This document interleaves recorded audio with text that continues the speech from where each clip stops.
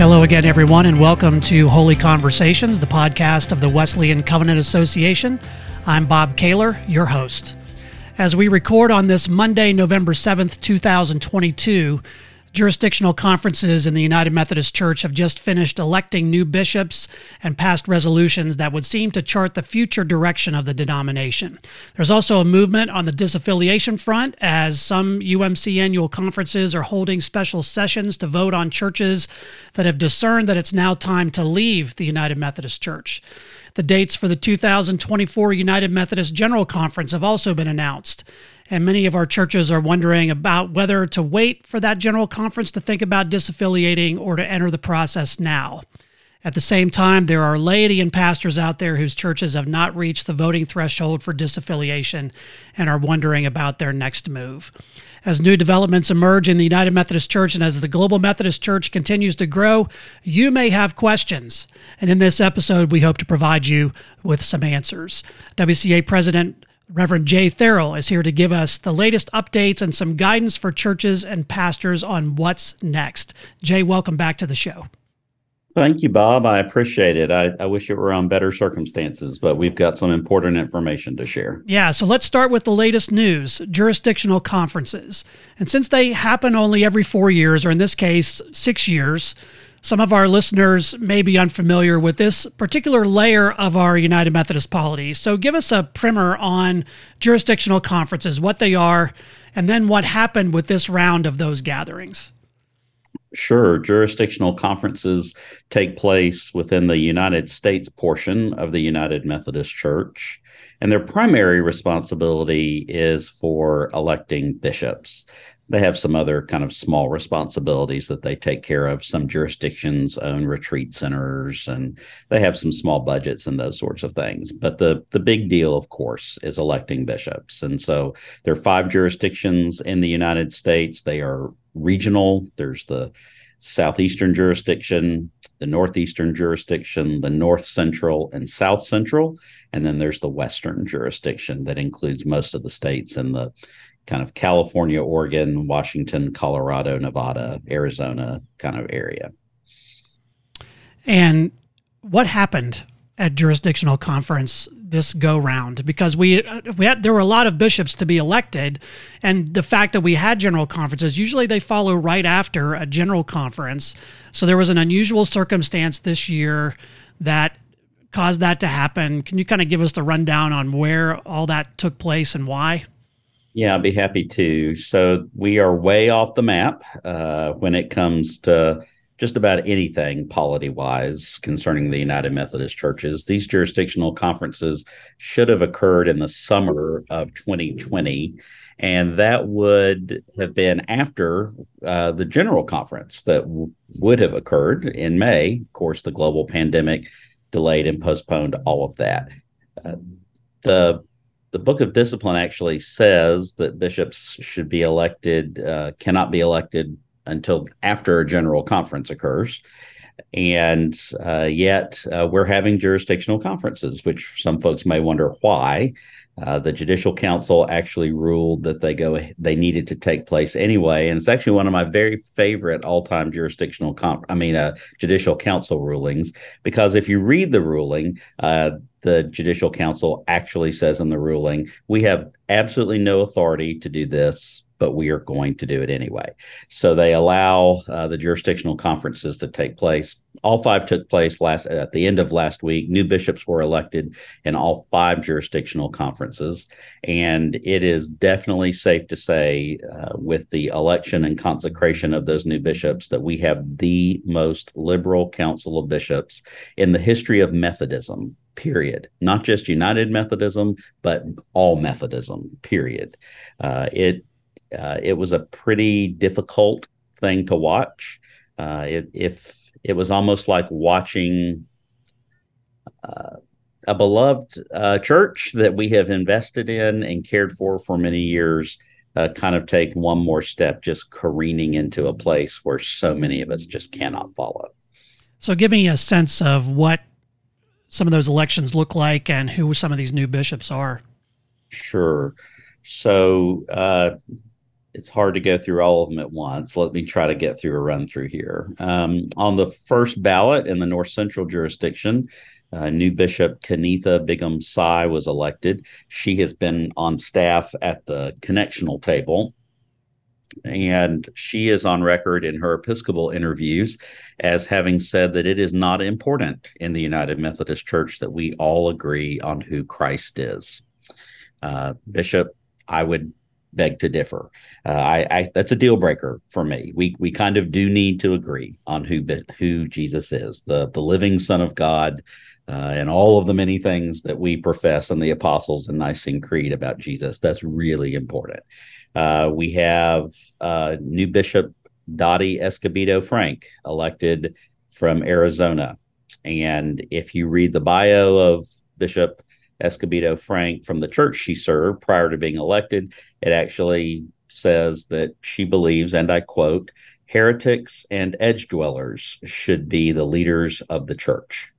The Western jurisdiction also managed to elect the United Methodist Church's second openly gay married bishop. So Bishop Cedric Bridgeforth is now a bishop of the United Methodist Church with his husband, Christopher.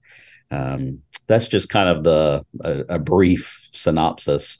The key is this. As of January 1st, 2023, when all of the new bishops take their new places in the various annual conferences they will be serving, and some retirements will occur the day before, there will be no traditionalist bishops left in the United Methodist Church that are not rabid institutionalists. So what do you think this reveals about the future of the United Methodist Church? I mean, we've heard people talking about not much is going to change. Things are going to kind of continue to roll on as they have. This seems like a watershed. It is watershed, Bob. We have heard this message over and over again from folks that lead the Council of Bishops on down to bishops of various annual conferences. And you kind of hear this same drumbeat. There's a place for everyone in the United Methodist Church. There's a big tent, and it includes all of us. And I would argue to you that these 5 jurisdictional conferences demonstrate very loudly and very clearly that the big tent has collapsed. There is no room for traditionalists in the continuing United Methodist Church. Not one single traditionalist bishop was elected last week, and there were a very small handful of them running, not many, but a couple. Not one was elected. You would think, if the big tent was a reality, if it was a true thing, that maybe just a proverbial bone would be thrown to the traditionalists to try to elect one. Not even one was elected. And I don't quote Maya Angelou very often, but she said once, when people show you who they are, believe them. Well, we just were shown last week who the United Methodist Church is now. Not will be, who they are now. And that is a wildly progressive institution. And it just shows where the trend will be in the coming years.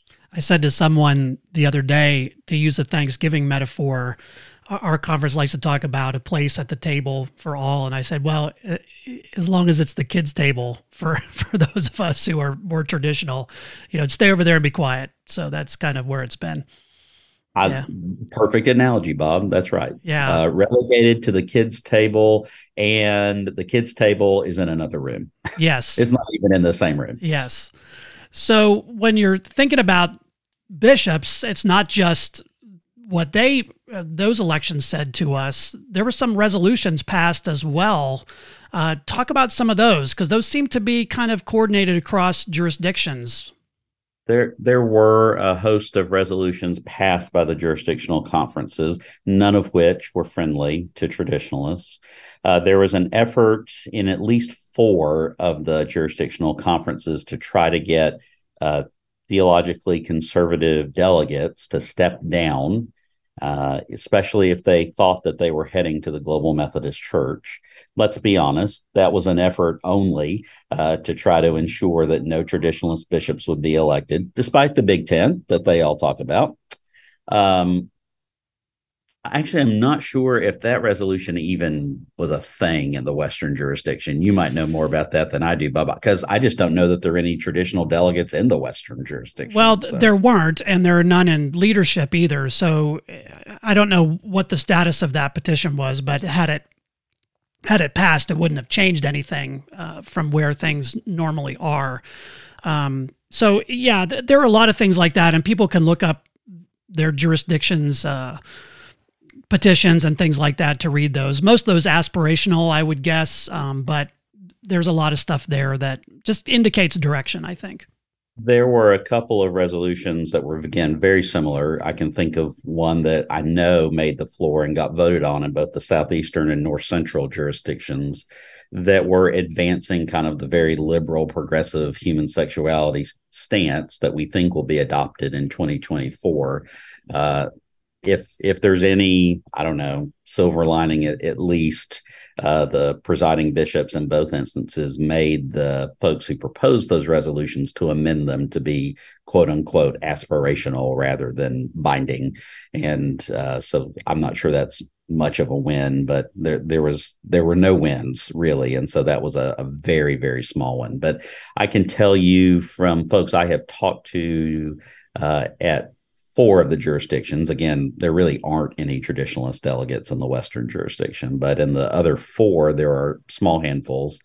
And they all just felt very discouraged. They left emotionally and kind of spiritually drained, and it was hard. And I think they're all glad that it's over with, and they're glad they're essentially their work as a delegate is now done. So for those who are listening to all of this and saying, well, 2024 General Conference, we had those dates announced. I don't have them in front of me, but I know it's late April 2024. And there are still people saying, we'll wait and see what happens with 2024. What do you say to those folks now? We know General Conference is going to be in the last week of April, first week of May, 2024 in Charlotte, North Carolina. Here's what I would say, and I am not an alarmist, and I don't want to sound like I'm Chicken Little that the sky is falling, but friends, it is time to go. We will not have a majority in 2024, not even with our African sisters and brothers whom we dearly love. There are not enough delegates. We can talk about the math if folks want to talk about that, but just trust me, there are not enough delegates at 2024. And so our progressives in the United Methodist Church are going to be able to get every single thing they've ever wanted. They're going to be able to change the 6,000-year Judeo-Christian definition of marriage from between one man and one woman to two persons. They are going to be able to change the ordination standards that have been consistent within the global Orthodox Christian movement for 2,000 years. They are going to be able to remove all of the accountability provisions that General Conference passed in 2019. All of those are going to change. And so there is no incentive left for them to do anything to work with traditionalists. I wish that were not the case. I want it to be different, but we have to deal in facts, and those are just the facts. I personally spoke with Bishop Tom Bickerton, who is the president of the Council of Bishops, back in September. And Bishop Bickerton said he did not think there would be any additional or new exit ramps passed in 2024.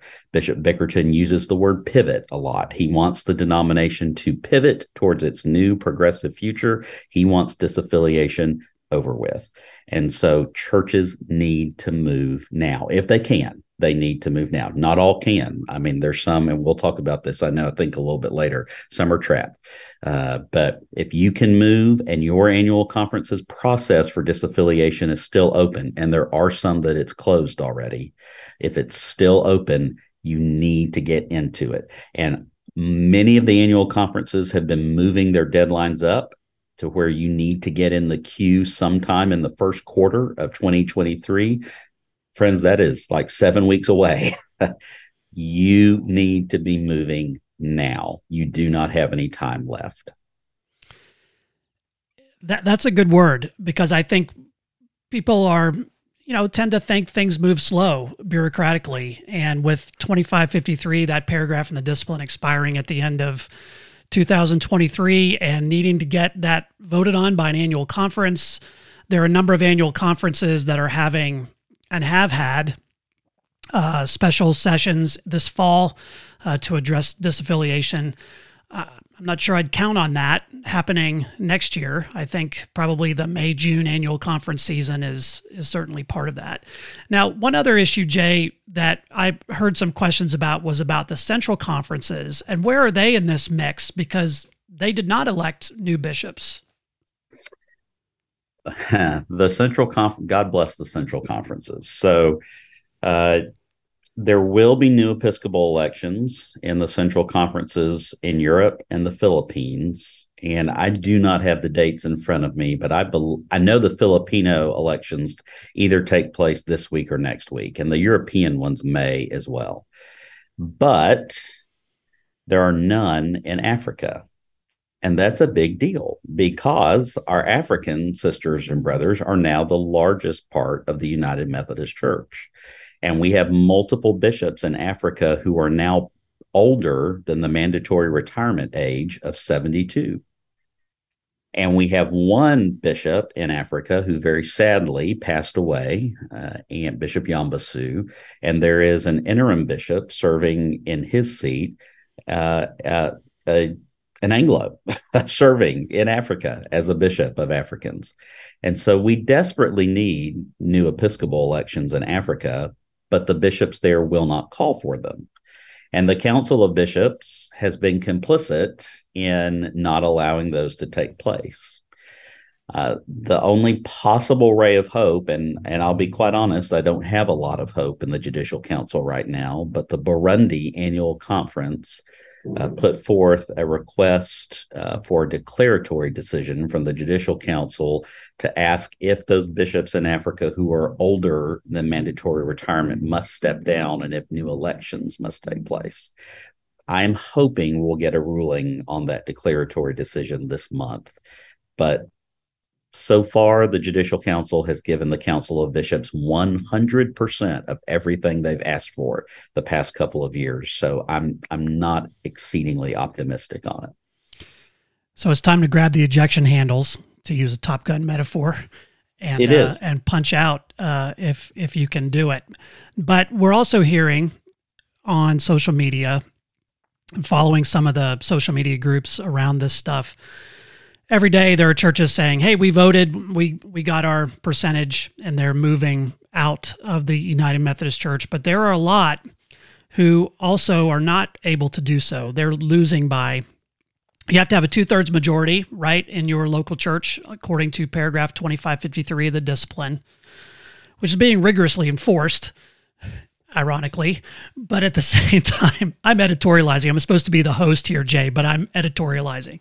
Well, I agree with every inch of your editorializing. So fine with me. Yeah. So, but some of these churches are missing their 2/3. So 34% of a congregation votes to remain United Methodist. That means the church remains United Methodist. And so there are majorities of people in these churches, in many cases, and even pastors who are now saying, well, now what? We're stuck. What do we do about that? There's a lot of stress around that. What advice do you have for folks in that situation? I guess first I want to say my heart just breaks for those churches. And it's happened more than a few times. I'm probably up to a good dozen to 15 churches that I know of who have missed the vote by 1 to maybe 5 votes.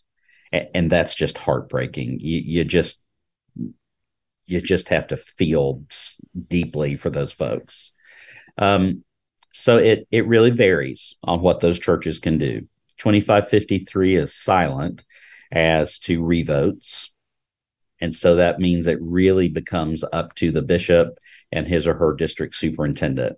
Some annual conferences have been proactive and stated that there is a time period that churches can wait and take another vote. Some have said it's the next calendar year. So I guess my first piece of advice would be you might seek a revote. That said, I would want to be sure that you know that you're confident that you can win that vote. These votes are hard on churches. They put a lot of stress on the family system inside a church, cause a lot of contention and drama. And I wouldn't want to put my church through two of them if I wasn't really sure that you were going to win the second one. That said, if you find yourself in a church that maybe voted, let's say 60% to depart, and of course that didn't reach the 66.7% threshold that it needed to reach, then that church is faced with a real difficult problem. The majority of the church has signified that it wants to have a traditional stance on understanding who Jesus is, on understanding what authority the Bible has for us, all sorts of things, but they can't do anything about it. And they might be able to be okay for a while, but eventually their pastor will likely either retire, move to another appointment, God forbid, pass away. Something can happen to that pastor, and then they're in a whole world of trouble, because I assure you the person coming after them very likely will not be a traditionalist anymore. So those churches have a couple things they can consider.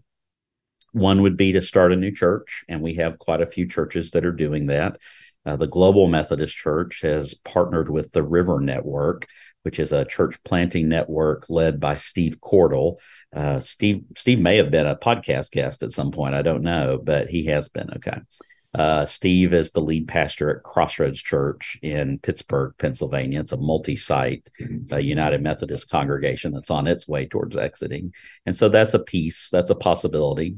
But then sometimes, you have a church that may have a cemetery out back that has beloved family members that are buried in it. I know churches who have lost their votes, who have columbariums, whose loved ones' ashes are literally interred in the walls of the church. And what do we do? And that's when real hard decisions are going to come into play. And I can't tell you what to do. I think you actually need to go through a really significant piece of discernment. You need to try to ask the Holy Spirit to give you some guidance. It may be that you need to just walk away and find a new place, as hard as that is. Or it may be that you want to try some other sort of extra difficult measure, if it's in the legal realm or what have you. But there's just some really tough choices at that point, and none of them, quite honestly, are ones that we probably want to have to deal with. And the WCA, and hopefully I'm not heading in a bad direction here, Bob, but the WCA is putting together a task force that Bob, that you were leading, to try to help in some of those situations, because it's just hard emotionally, and it's hard just from a reality standpoint of how do you move forward.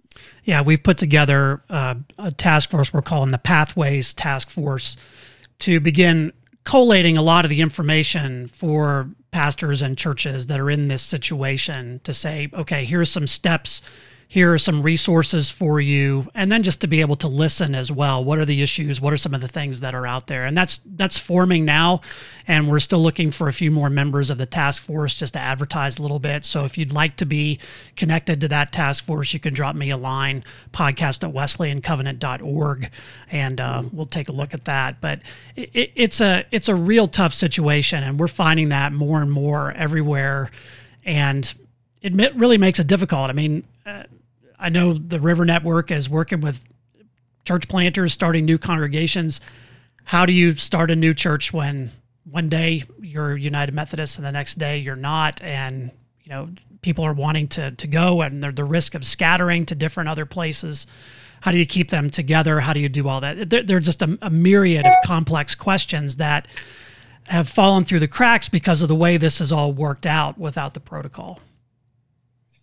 It's true. And I think what probably is going to happen, at least for some of us, is we're going to have to maybe be a little more creative and a little more open in our understanding of what church is. The River Network, for instance, will tell you, they have kind of a frequently asked questions section on their page. And one of those questions are, can laity start a new church without a pastor? And their answer is emphatically yes, absolutely. It might be a house church where you and a couple dozen or maybe just a dozen others are together in a church and you're worshiping. And I know the Global Methodist Church has a way to help those folks begin to start a new congregation as a house church. I think eventually we probably will have some connected and networked, micro churches, whether it's a house church or some other sort of church where they're getting some support and supervision by an established church, and maybe even some preaching, maybe via the internet or something like that. But I think we're probably going to have to get a little creative as to what church looks like. Now, the reality is churches looked like that before. In fact, that's probably what church looked like in the first century. But we've gotten really used to buildings in the 20th and 21st centuries, especially in the United States. Our African sisters and brothers, that's not true.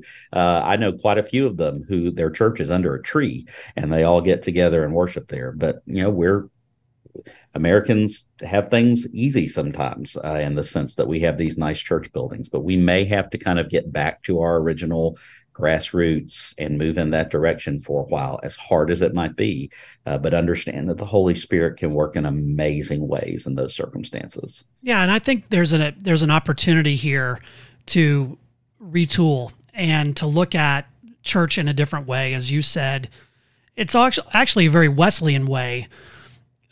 John Wesley submitted to be more vile by going out into the fields to preach. And I don't know that being in somebody's basement is more vile, but there's an opportunity for us to have that energy of new movement as part of this as well. So that's the upside, I think, to leave this on a higher note, that while things have changed, that's not necessarily a bad thing. I was preaching about this yesterday. The lectionary text was on Haggai and people looking at the temple that had been rebuilt after the exile and watching, and saying, man, this is not what it was. There were still people who remembered what it was. But God says to the people through the prophet, the silver is mine, the gold is mine. The new temple will be greater than the former. And of course, he's talking about wherever, as we know as Christians, Christ being the new temple. This is an opportunity. Wherever Christ is, there's the new temple, and it can be greater than before. That's the hope that I'm holding out in this as we're going through this too. So it's a really challenging time, but it's also a time open with new possibility and opportunity. I totally agree. Scripture, multiple places, teaches us that God is always doing a new thing. And I know this for sure. I know it scripturally and I know it experientially from my own life, that faithfulness bears fruitfulness. Or if you want to flip that around, fruitfulness follows faithfulness. And actually, and you pointed this out, Bob, the Wesleyan movement, once upon a time, was a force unlike any other that the United States and really the world had ever seen. But I'm going to focus just on the United States for a moment. So from the birth of the United States up to just shortly before the Civil War, 38% of all Americans were Methodists, not Christians. 38% of all Americans. We were the largest organization in the United States, second only to the federal government. That is the only thing that was bigger than the Methodist movement in our country's history.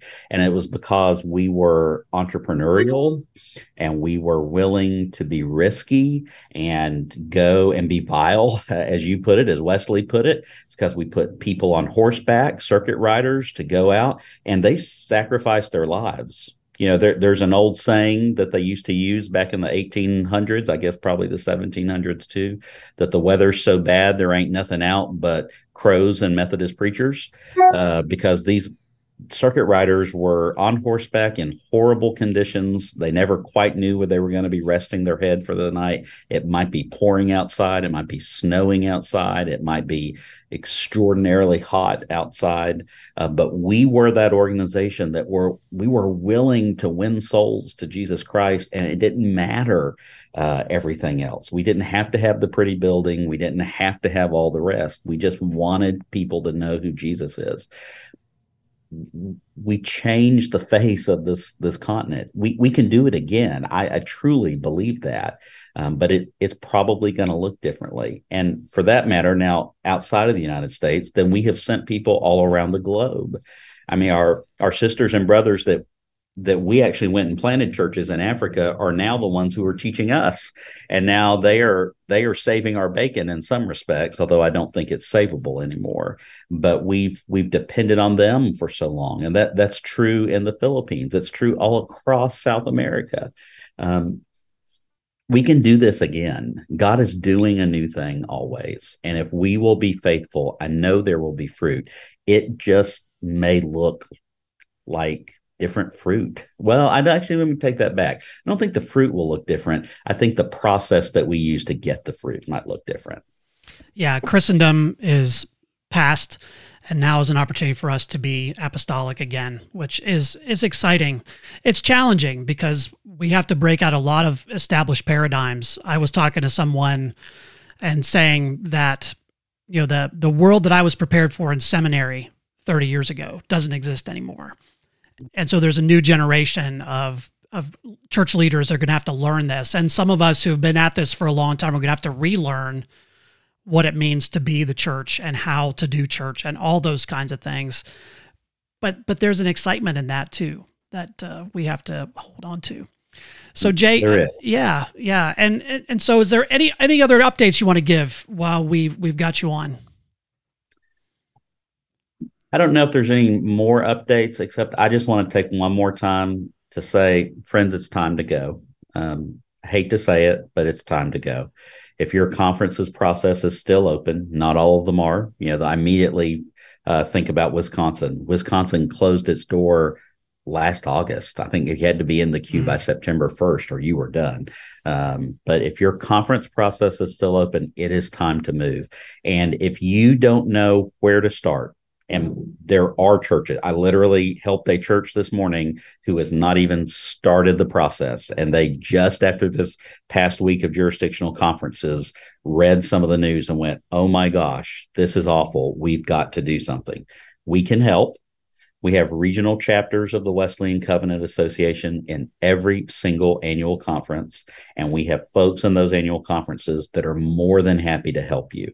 If you will go to our website, wesleyancovenant.org, right on the homepage, if you'll scroll down, it's about halfway down, you will see regional leaders.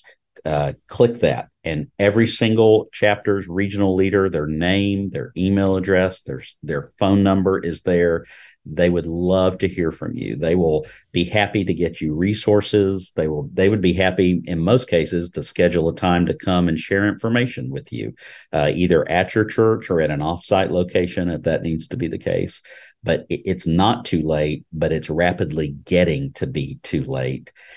But we can help you. And so I want folks to reach out and grab that help. By the way, that's the newly redesigned website at wesleyancovenant.org. Looks great. Hope you'll check that out. Jay, I want to thank you for joining us. This is helpful information. If people want to know more, we want to point them to the website, and also your information is on there. WCA is a small but mighty staff who's working very hard. I think you guys are among the most traveled in Methodism. Talk about circuit riding, and I don't know what your Zoom call volume is every week, but it must be pretty intense. I tell people that these days I live on a video meeting or an airplane, one of the two. Yeah. So, and it's fine. For this season, such a time as this, it's what we need to do. And it's a humbling privilege to get to do it. I also tell people I will be very happy when it's over. Amen, brother. Well, thank you for joining us on this episode of Holy Conversations, the podcast of the Wesleyan Covenant Association. As always, if you have questions or comments, or you want to connect connect about the Pathways Task Force, you can email us at podcast@wesleyancovenant.org. You can also follow us on Twitter at WCA Pod. Look forward to getting back with you next time. We're going to take a little bit of a hiatus here for the holidays. We'll be back again in January with some more episodes, and we'll see you then.